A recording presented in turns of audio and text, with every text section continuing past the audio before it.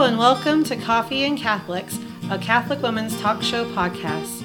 I'm Stacy, one of your hosts, and with me I have... Hi, I'm Alicia. I'm Annie. And I'm Lauren.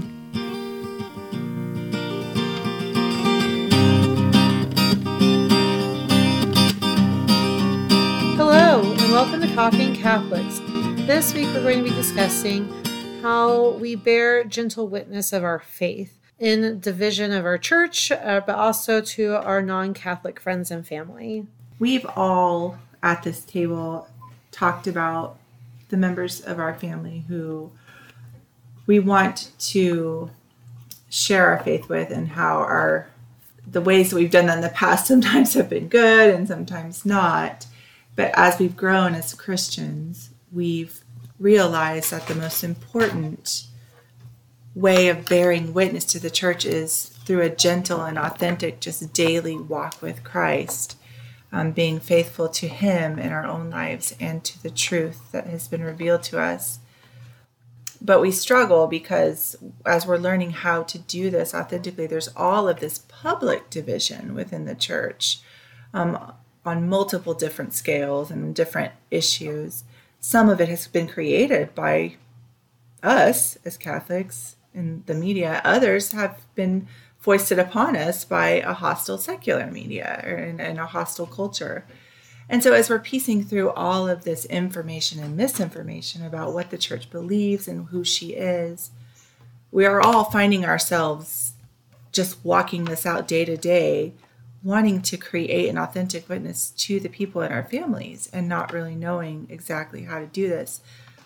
But today we want to talk about some of the ways that we're learning how to bear a gentle witness, a witness that is reminiscent of Our Lady, is reminiscent of relationship and accompaniment, the way that it was in the early church. And so that's kind of where we're at today.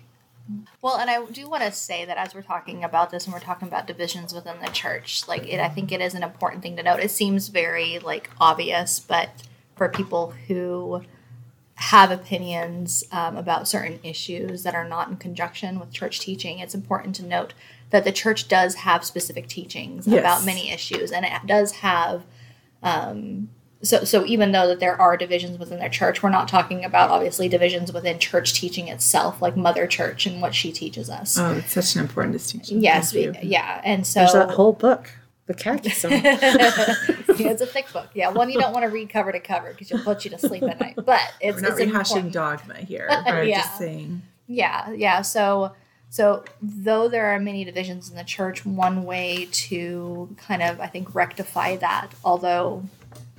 there's nuance there with individual people. Though people can have different opinions, when we look at church teaching, we have to decide, especially if you don't agree with that church teaching, okay, why does the church teach that? And kind of dive into it, if that makes sense. No, I love that you said that, because I wouldn't want anyone within the sound of our voices thinking that the church is undecided on certain issues or is fighting over it. Those things have been decided. Where we're dividing is in the way that we are treating each other and the way that we are respecting the different paths of each other. I think it has more to do with just the squabbles and the way we are working out pastoral ministry in a church that is having to deal with a changing society. And so there's issues within each other or within the church about how that should most best be dealt with. And so, I'm really, really thankful that you said that. Mm-hmm. Yeah, and I mean, there's been division in the church since the beginning. Yes, and that's nothing new. Yeah, so that's nothing new. It's just what councils. Yeah, so exactly, the councils. And this is something really interesting that I learned. Something interesting that I learned, there's kind of a misconception among critics of Catholicism that say that these councils were convened in order to decide upon doctrine. It's no, actually, the doctrine was already decided upon. Exactly. What happened was there were heresies that came about, and which caused confusion and division within the church, and so they convened councils in order to say, okay, let's talk this through, let's talk this out. This is what the church teaches. This is what Christ taught. This is what we're sticking with. We're not changing what Christ taught. And so it kind of just solidified into doctrine and dogma. over what time. it is over time. Right. Yeah, exactly. So Yeah, that's Dr. Scott Hahn said something. I saw him on a show. He was actually on the show with a Protestant, with Matt Fradd, talking about things and answering objections. And one of the things he said was that, for example, the doctrine of Mary being assumed didn't just become doctrine in 1950. We've always believed that. It just became a codified dogma at that point, but it wasn't like all of a sudden we started believing that. The church always believed that. So it's just, it was just a way of making clear to the faithful, deepening, no, this is clarifying. What it is. Yes.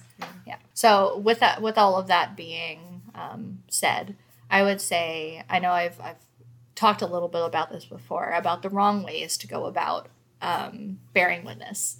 When I first became Catholic, I was like gung-ho, and I knew the faith, and I wanted everyone around me to know, but somehow I forgot about all those years where I didn't agree with the church.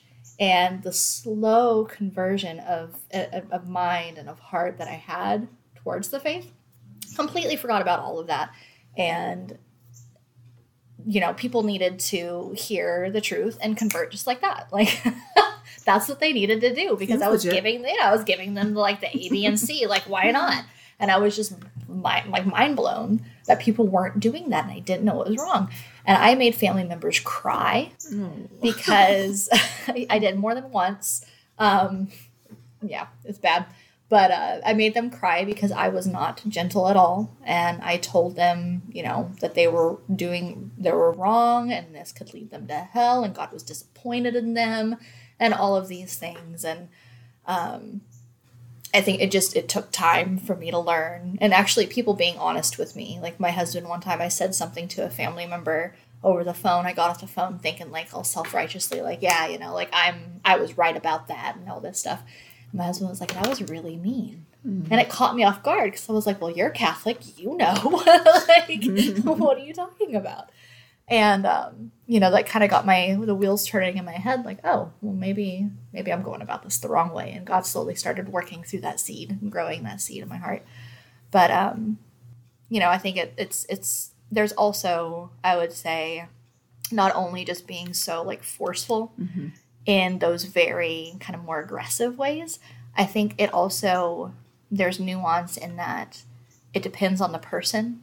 It also depends on their love language, what it is that they need.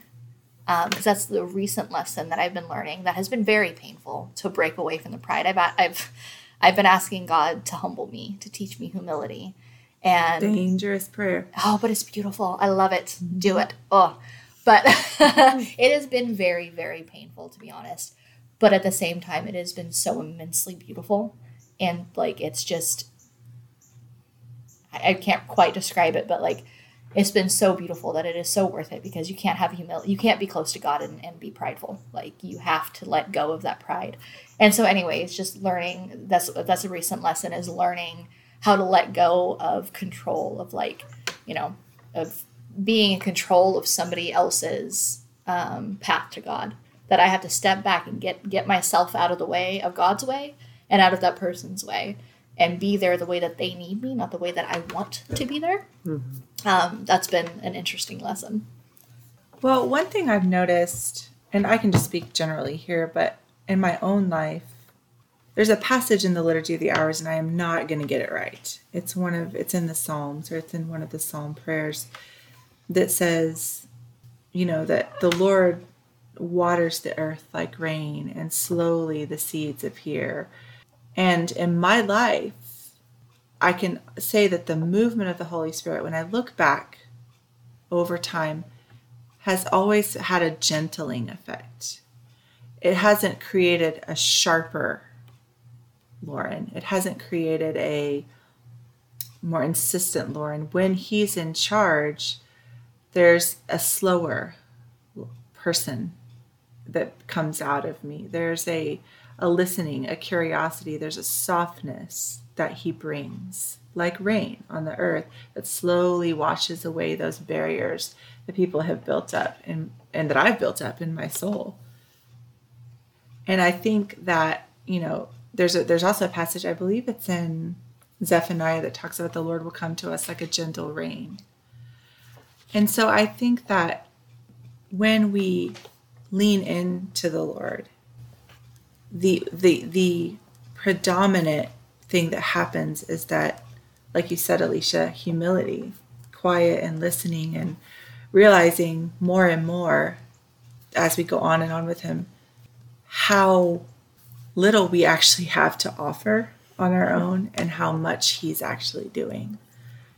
Well, and both of you we were talking about this a little bit before we started recording too, but you guys, one of you have talked about how God's always the one that's doing the work, not us. And sometimes we think we're the ones that are converting hearts and bringing people around. And so when it's not working, that we feel like we have to try harder.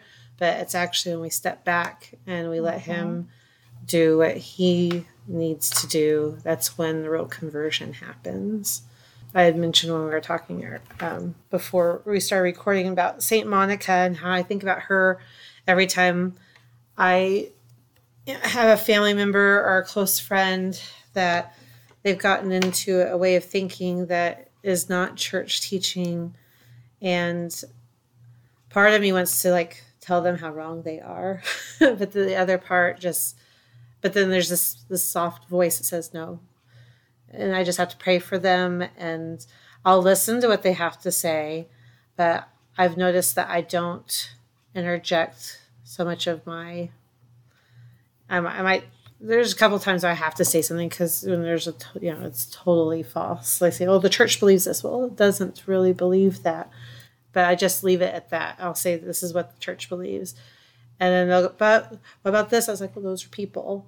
There are people in the church that have those beliefs, but that's not what the church believes. And so, and then I have to plant those little seeds and then step back because I'm not the one who's going to make them grow. And so your image of rain and I think of St. Monica and how she just had to keep praying for her son and for her husband, and she just did it quietly. Yeah, I think it's when we get in a hurry. I don't remember. There was some saint that said, no, it wasn't a saint. I think it was actually Emerson. Definitely not a saint. No, I'm just kidding. I'll probably get letters about that. It's fine. Just email me.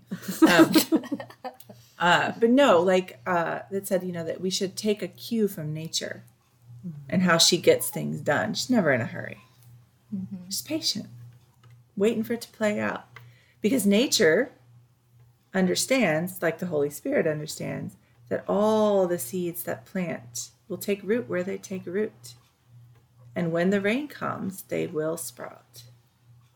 They can't not. It's just how things grow.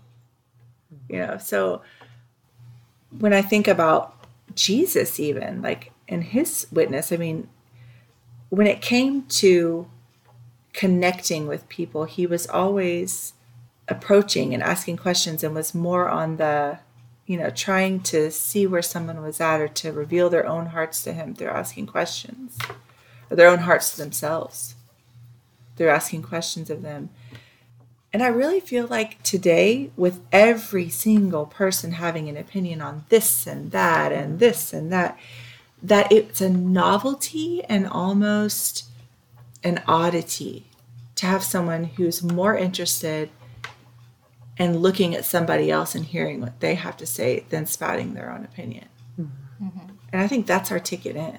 I think it's accompaniment. It's being more interested in people than in our own opinion. More interested in their hurt than in the answer we have to give them. Which I was thinking about this while you're saying it, and then when you said hurt, so I was like, guess I have to say this now. But there was somebody had posted something. It was a truth about what the church teaches. And there were several people that attacked this person and said, well, this is so hateful. And they're like, this is the truth. This isn't, I'm not, and they said, but this hurts. He goes, well, the truth, you can't not say the truth just because it's going to hurt. But that just because something hurts doesn't make it hate. And that's beautiful. I really took that to heart because, I think we get, just because somebody hurts us or disappoints us, doesn't mean that they hate us. Just because, but because we get those hurts take a long time to heal. And I know that, there's the old child saying, sticks and stones will break my bones, but words will never hurt me, but words do hurt. And yes, some truths hurt. And I'm not saying that you just suck it up, because that's not helpful either. But just because somebody says something truthful and it hurts doesn't mean that they hate you or hate somebody else. Sometimes it just means that we need time to heal and maybe see the light in the truth, if that makes any sense. And sometimes people, like you're saying, that you made family members cry. Sometimes we come on a little too strong with our truths, and they are forceful, but it doesn't make them any less of a truth. Right. Mm-hmm. And so, we're finding, like we've been talking about here, finding that gentle way of sharing truth with people. So there's not necessarily faster, because we're talking about being slow, and God works in his own time. And he doesn't even work on our time. He works in his own time. But just finding that nice medium place where we can share truth without causing so much pain, I guess. Because, the truth hurts sometimes, but people shouldn't think that we're hating them because we're sharing the truth, if that makes any sense. Well, and I mean, I think that's one thing, though, that, like, you can't necessarily control fully, Like, if you say something to somebody in love, out of love for that person, gently, and they take offense to it, it could be just because they are in a place where they are closed off to that message. Because it feels like you're attacking their identity or who they are, or, all of that. Now you guys have I have so many things going through my head. I have like a growing list of things to say here. I don't know if I'm going to have time. But you guys were talking about, like, the pain when it hurts. I remember there's a girl that I know who she started asking God for humility. And shortly thereafter, these things started happening. I don't remember what they were, the car breaking down, and the, house got flooded, and, all of these things started happening. And so she came to the conclusion that humility was a dangerous prayer, that it was a bad thing. Mm-hmm.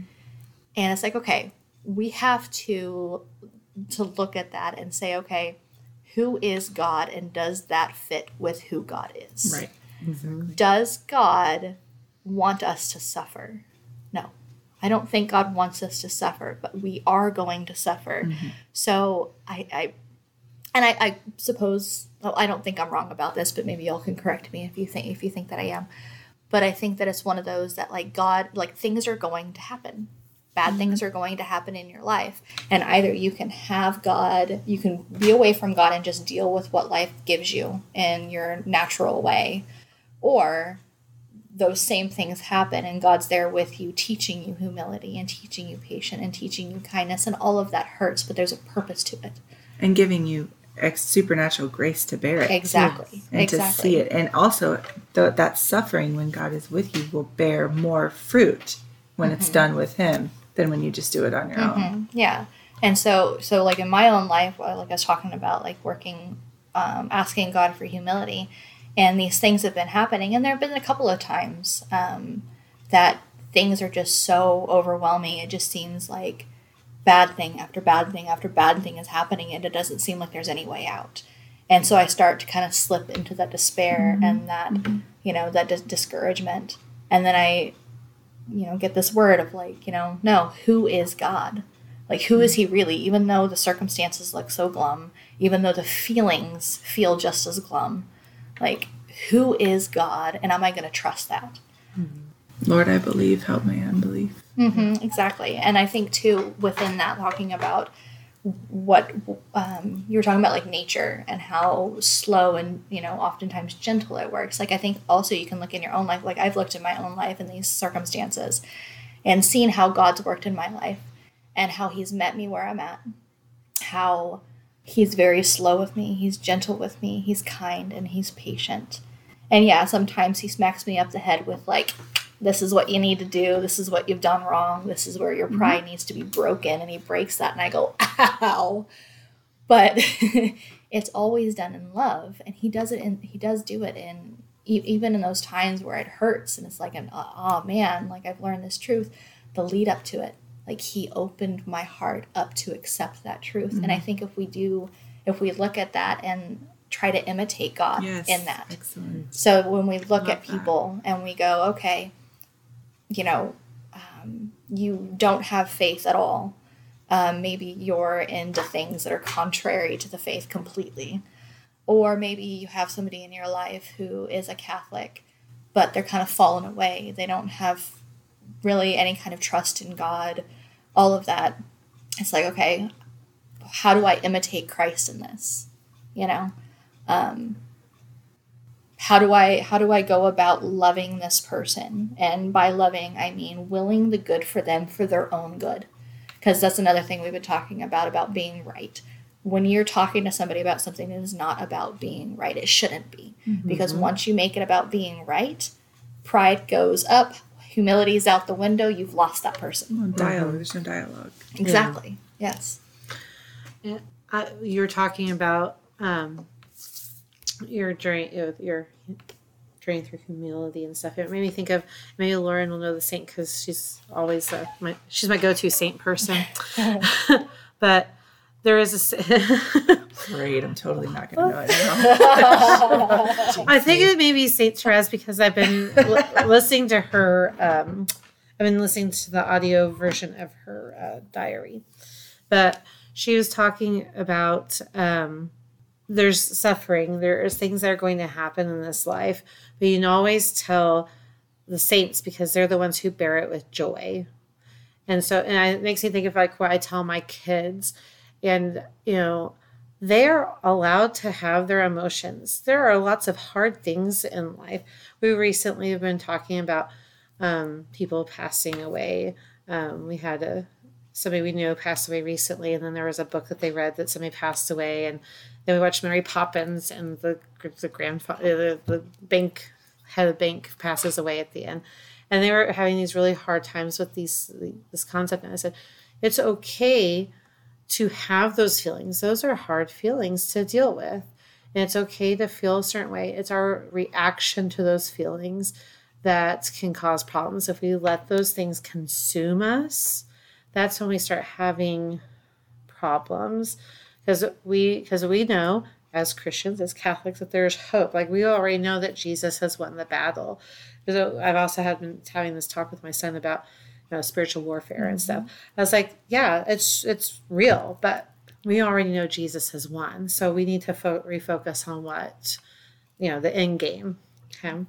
And so I think that when we are thinking about humility and these hardships that we have, and these people, our friends and our family and society and culture and other people in the church who have differing opinions or lifestyles or having struggles in their faith, those might cause hard feelings for us because we love them and we want them to be in heaven someday. And that's where the root of those feelings come from, is we love these people and we want them to know the joy of God.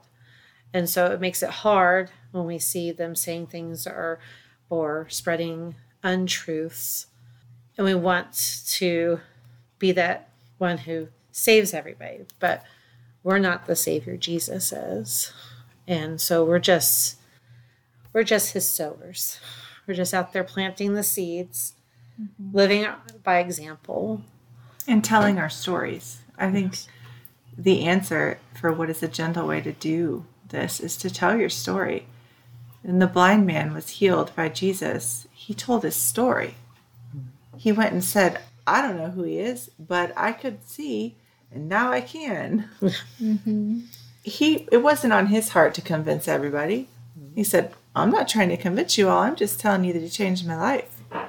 That he's taken everything that I was and transformed it without discarding it. He's made me something new out of the old bones that I had. That's the story we need to tell. And I think it comes down to asking ourselves the question, who do I know God to be? Like you're talking about, who is God?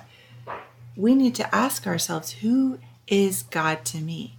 When I think of what he's done for me, how has he shown up in my life? That's my story. And that's what we tell. And then we just keep walking that out. We keep walking that out. That's the humble way to share. Not these are the 7 tenets of it. All of that has to be acknowledged, dealt with, and assented to as a Catholic. But when it comes to meeting people where they are in their hurt, people share doctor recommendations because they love their doctor. Yes. Because their doctor's done something for them.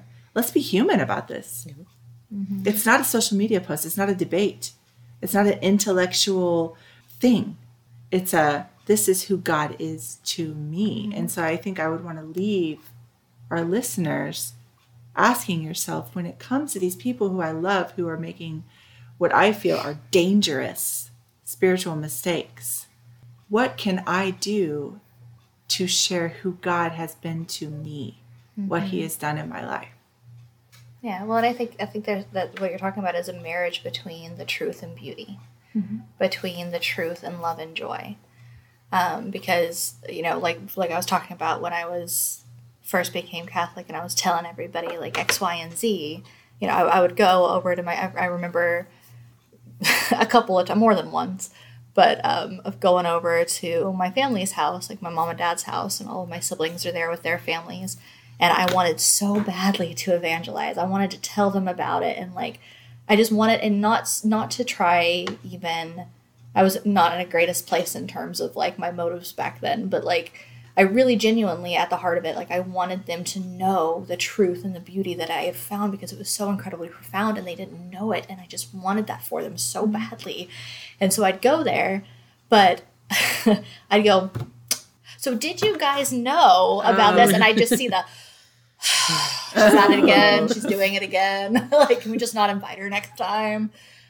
And so, learning over time that it's, you're talking about that joy. I think you're talking about the joy. Like I heard somebody say one time that how do we evangelize those who don't want to hear it? And I don't know if evangelize, I guess is the proper word, but how do we show Christ's heart really to people who don't know him? And it's just talking, like making it about your daily life. Like, what did you do today? Oh, well, I went to Mass and I heard an amazing homily. It was so beautiful and it really touched my heart. And, and then, and last week, I went to adoration and set and it was just super peaceful and really enjoyed that. Just like tell them about like the things that are going on in your life because they are the things that are going on in your life. And be joyful about those things, not forcing your joy or whatever, or making it pretend, but just being honest and genuine about like, I love this, and just being truthful about that. And, and again, like you're talking about the seeds or whatever, like you're just being genuinely honest about this is what I did and it was beautiful and I loved it. And then go on your way. And Christ can work through you in ways that you don't even realize that he's working through. You don't know that they're looking at you and going, there's something different there. That's what I want. That's what I want for people who see me. And I don't know if I feel miserably at it, but like, that's what I hope for. That's what I pray for. And I think that's, that letting go that we were talking about earlier.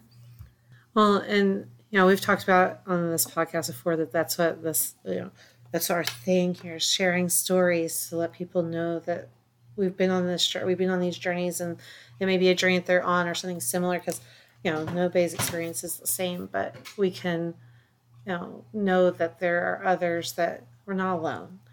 And we're not alone, even in Christ's body. I mean, we all make up the body of Christ, so we aren't alone.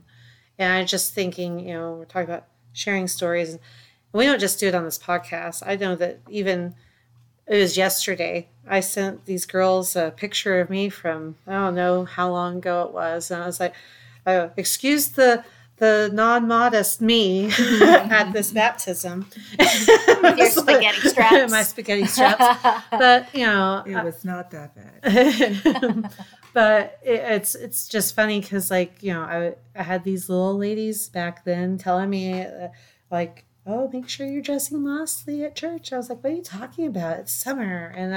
And then I look back, I was like, oh, but they planted those seeds. Like sometimes people have no filter and it hurts. Like there was a couple times that what they said hurt, But when I look back at it, they really did plant a couple of seeds that I didn't see take root until yesterday. Like I was like, oh, wow, okay. And but there are gentler ways to say those things. And so I think that's what we're talking about, is that there are gentle ways to plant seeds and exhibit truths in our stories and in our lives so that others can look towards us and say, that seems really special. I want to know more about that. And yeah, well, I think also not only just talking about it, but also asking the other person, like genuinely asking questions about, well, what do you believe? And genuinely being curious about what it is that they have to say, and honestly listen. Because otherwise, when you're just telling and telling, even if you're saying something beautiful, if you're just telling and telling and telling, when they're not receptive to that, you know, like they're just, it's going on when it's hitting a brick wall. And so I think, and I will say this too, like it's not, we're talking about bearing witness so that people can have a conversion of heart, because ultimately, you know, you want to save souls for Christ, right? You want him to save souls through you. So that is the end goal, the ultimate end goal. But I think also going to people and it not like, you know, not being the goal of that conversation. Right. Because you're talking about relationship is so important. Jesus made relationships with people. He didn't just go to them and say, this is the truth, here you go, have at it. Right. Either you follow me or you go to hell. Like, you know, he got to know these people and he let them get to know him.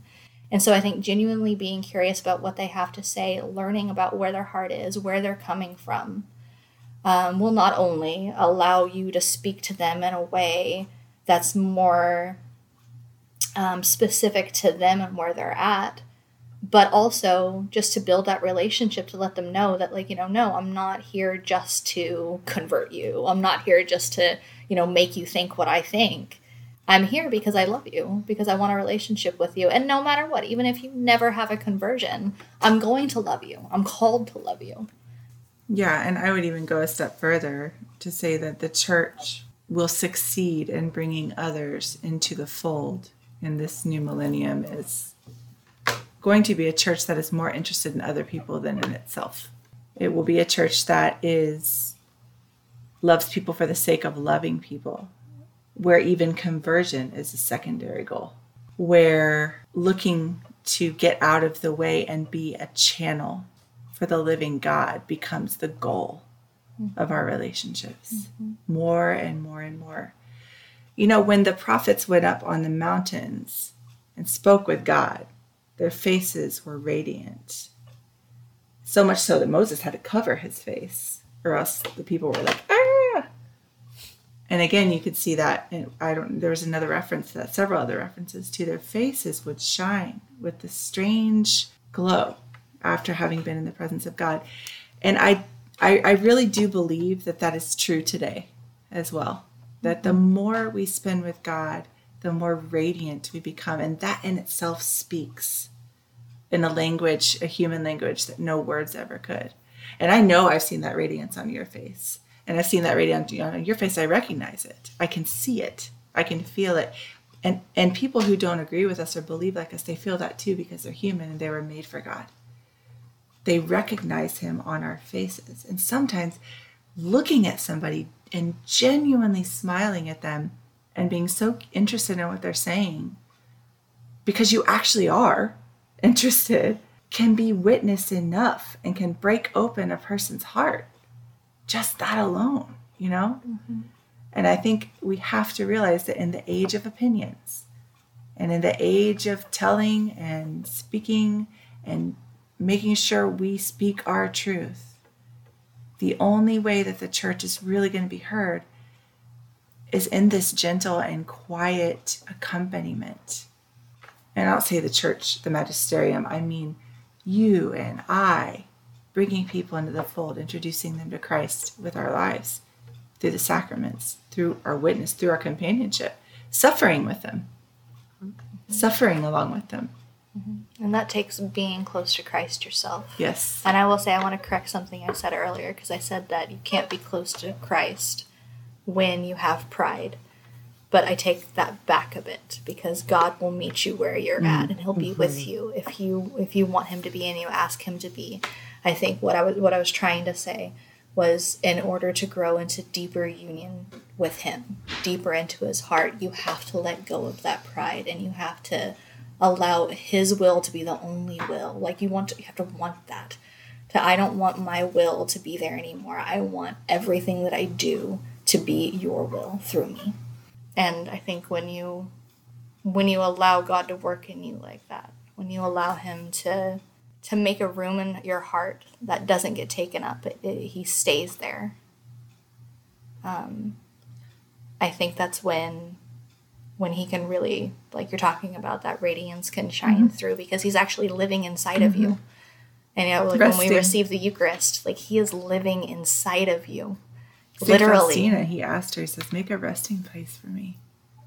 Let me rest here with you. Yeah, and make that prayer. I heard the prayer one time, and I thought it was beautiful. I forget exactly how it went now, of course, but something about, don't permit me to leave you. Like, come to me, God, live within me, and don't allow me to leave you through my sin and through my selfishness. I'll never permit me to be separated from you, the Amen Christi. Oh, okay, there you go. And Padre Pio, too, that novena that you did, the one, I think that was you that did that. It was, stay with me, Lord, stay with me. Don't let me leave. Don't leave me. Oh, yes. And with Him dwelling in you, He allows you to see others the way He sees them, which I think is our end goal here. And as always, thank you for joining us. Thanks. Thank you. Join us again in 2 weeks. Until then, may God bless you and may Mary accompany you.